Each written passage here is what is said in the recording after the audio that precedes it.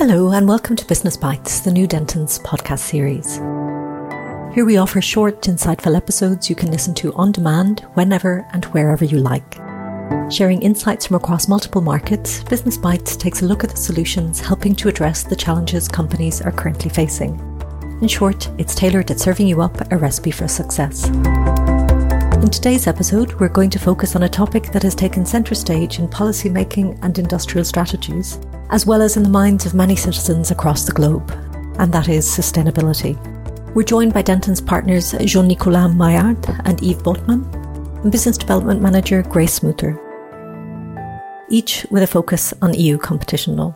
Grace, Jean-Nicolas, Yves, welcome and thank you for joining us today on Business Bites. Grace, over to you.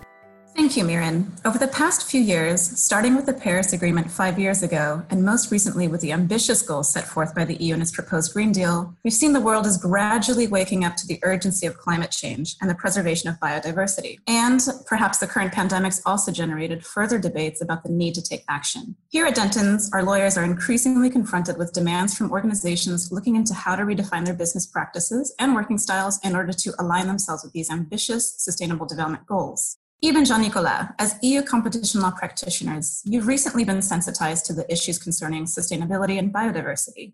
Can you tell us how this challenge came into your space and why it's become increasingly significant in your practice of law? Thank you, Grace. In fact, it is our clients who've been the main driver behind our thinking. Over the past 2 or 3 years, we've seen that environmental issues have become key corporate governance and ethics topics for companies. So we've seen companies, for instance, creating chief sustainability officer positions to drive the change in their own organizations. And the fact is that this phenomenon has not only been prompted by intergovernmental and EU initiatives, but it's been driven more importantly by consumers, citizens, stakeholders who increasingly demand that from corporations. So in short, we as citizens expect companies to engage in the debate. And we demand to see concrete results, innovative techniques to produce with much less carbon content, measures across the supply chain to ensure sound environment protection practices. And companies are increasingly conscious of the need to be accountable and transparent about how they will address climate change. And if I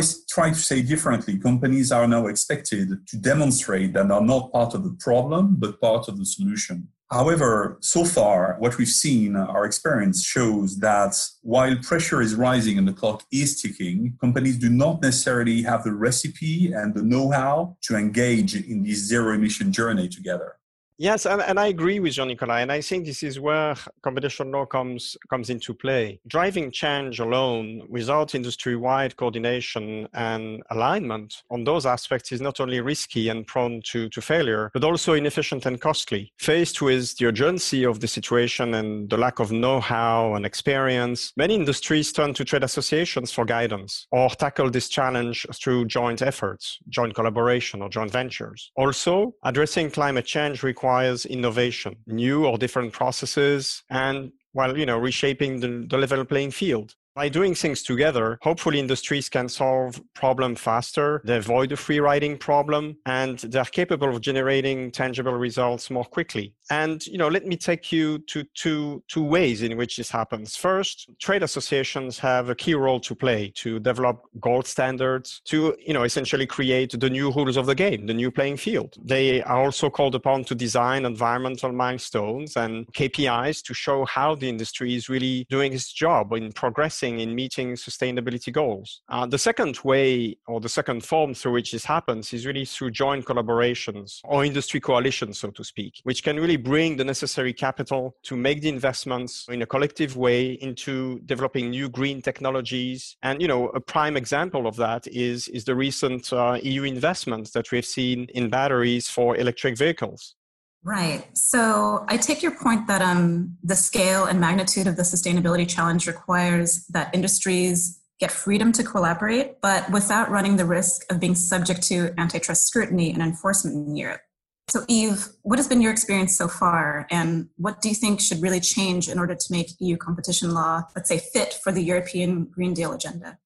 Our experience to date shows that EU competition law can have a chilling effect on ambitious efforts for industry to address climate change and face the biodiversity challenges. And in our view, these effects can either impact the speed at which cooperation happens or the scale or depth of such collaboration. And, let me take an example from recent real life. Recently, we were advising a trade association that was leading the charge on defining new environmental standards for its members. They were looking into their supply chain and they really wanted to change the way they were producing their respective products. But in order to drive a meaningful discussion on defining a code of conduct, you need to have a little bit of experience sharing. You need to show to your peers what sort of experiences, challenges you have been facing within your own supply chain. Of course, this information is quite sensitive because it relates to your own way of producing the goods. And that can be a problem from an antitrust perspective if it is, shared in a way that is not disciplined. Hopefully, the industry trade association had set up firewalls to avoid spillovers and avoiding that the information be shared freely between the members. Once you gather that kind of experience, the next piece is really to get into the discussion around the best practice. In the course of those discussions, questions will be about, are we sufficiently inclusive? Are we sufficiently transparent? Are we involving all the actors in the supply chain in a way that really we will gather sufficient adhesion or, support for what we are trying to do? Finally, once you have written the code of conduct, pressure will be on to come up with results. How is the industry basically abiding by the code of conduct? Are they doing something? And this is where we see a necessity on the part of some industries to have those codes of conduct becoming quasi-binding, where you will want to have measurable benchmarks and you will want to make sure that these guys are really measuring how they are implementing the best codes of conduct, the best practices into their supply chain. And of course, this information will have to be collected and then it will have to be compiled and then it will have to be shared with stakeholders to show NGOs, governments that the industry is doing its part to solve the problem. Walking through these issues, you can see that there are multiple hoops and multiple areas where antitrust comes into play. Information exchange, devising the code of conduct. And clearly what we see is that the reaction on the part of the industry in that specific instance was very positive, but some industry players were quite worried about how their discussions would be seen and making sure that, they would not be framed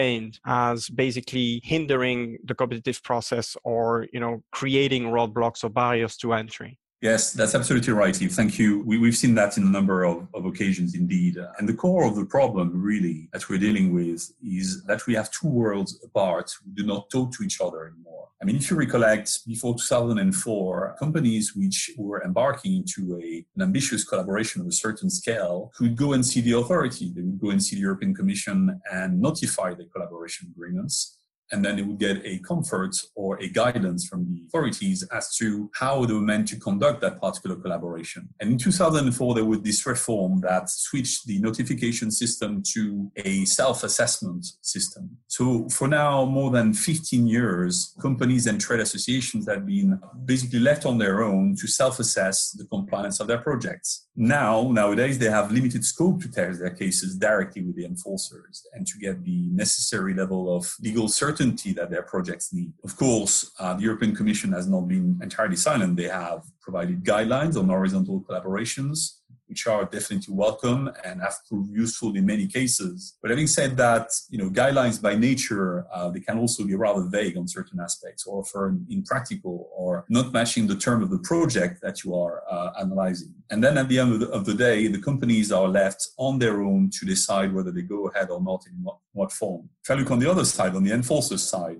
the introduction of self-assessment also means that they themselves have had limited exposure and experience in dealing with those types of collaboration. And they are missing out on the chance to have a more open dialogue with the industry to validate their approach and their doctrine. And on the lawyer side, for their part, basically they are consequently faced with limited case law because you don't have these clearance decisions anymore on this type of projects. And often lawyers would tend to remain a little bit cautious about these collaborations. And I would say particularly in industries that were subject to significant cartel enforcement in the past. So this is really this lack of dialogue and cross-fertilization between enforcers and industry that, in my view, creates misinterpretations and misconceptions on both sides.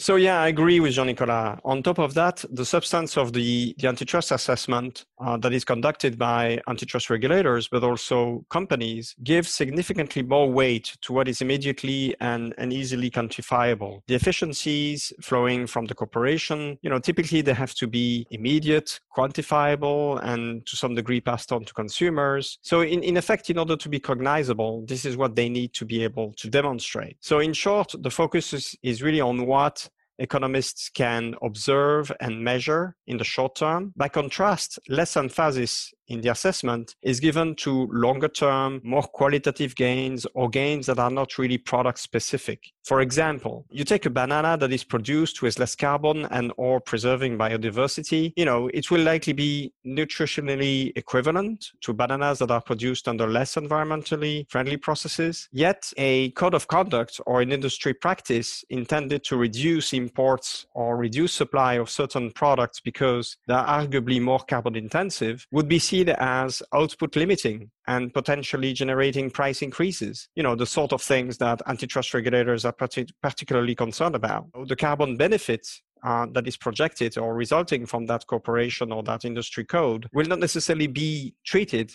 as capable of overriding or offsetting the perceived harm.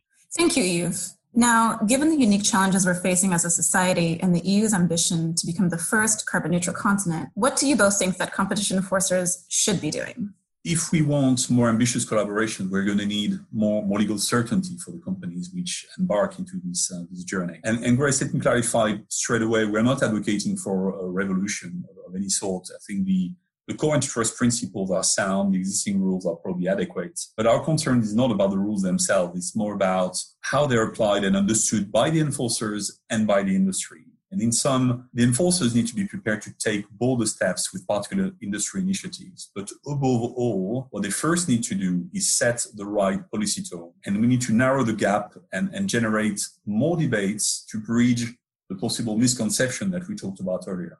So, and I agree with Jean-Nicolas, the early signs from enforcers are encouraging and quite positive. While initially tepid, it appears that the European Commission and the stakeholders are willing to engage in the policy debate. Earlier this year, the public consultation on the EU horizontal guidelines that govern information exchange, standardization, and, the innovation joint ventures we've talked about revealed that, stakeholders are expecting a new policy direction and a more positive stance on environment cooperation. And further, the COVID-19 crisis has shown that enforcers, both at EU level and in the member states, are really prepared to give guidance in particular cases through comfort letters. Yes, absolutely. And I think this is a welcome development indeed. And maybe that dialogue that was missing, maybe it's back now. We can only hope that it's back for good and that this approach that we saw under the COVID-19 crisis will be extended and become the new normal.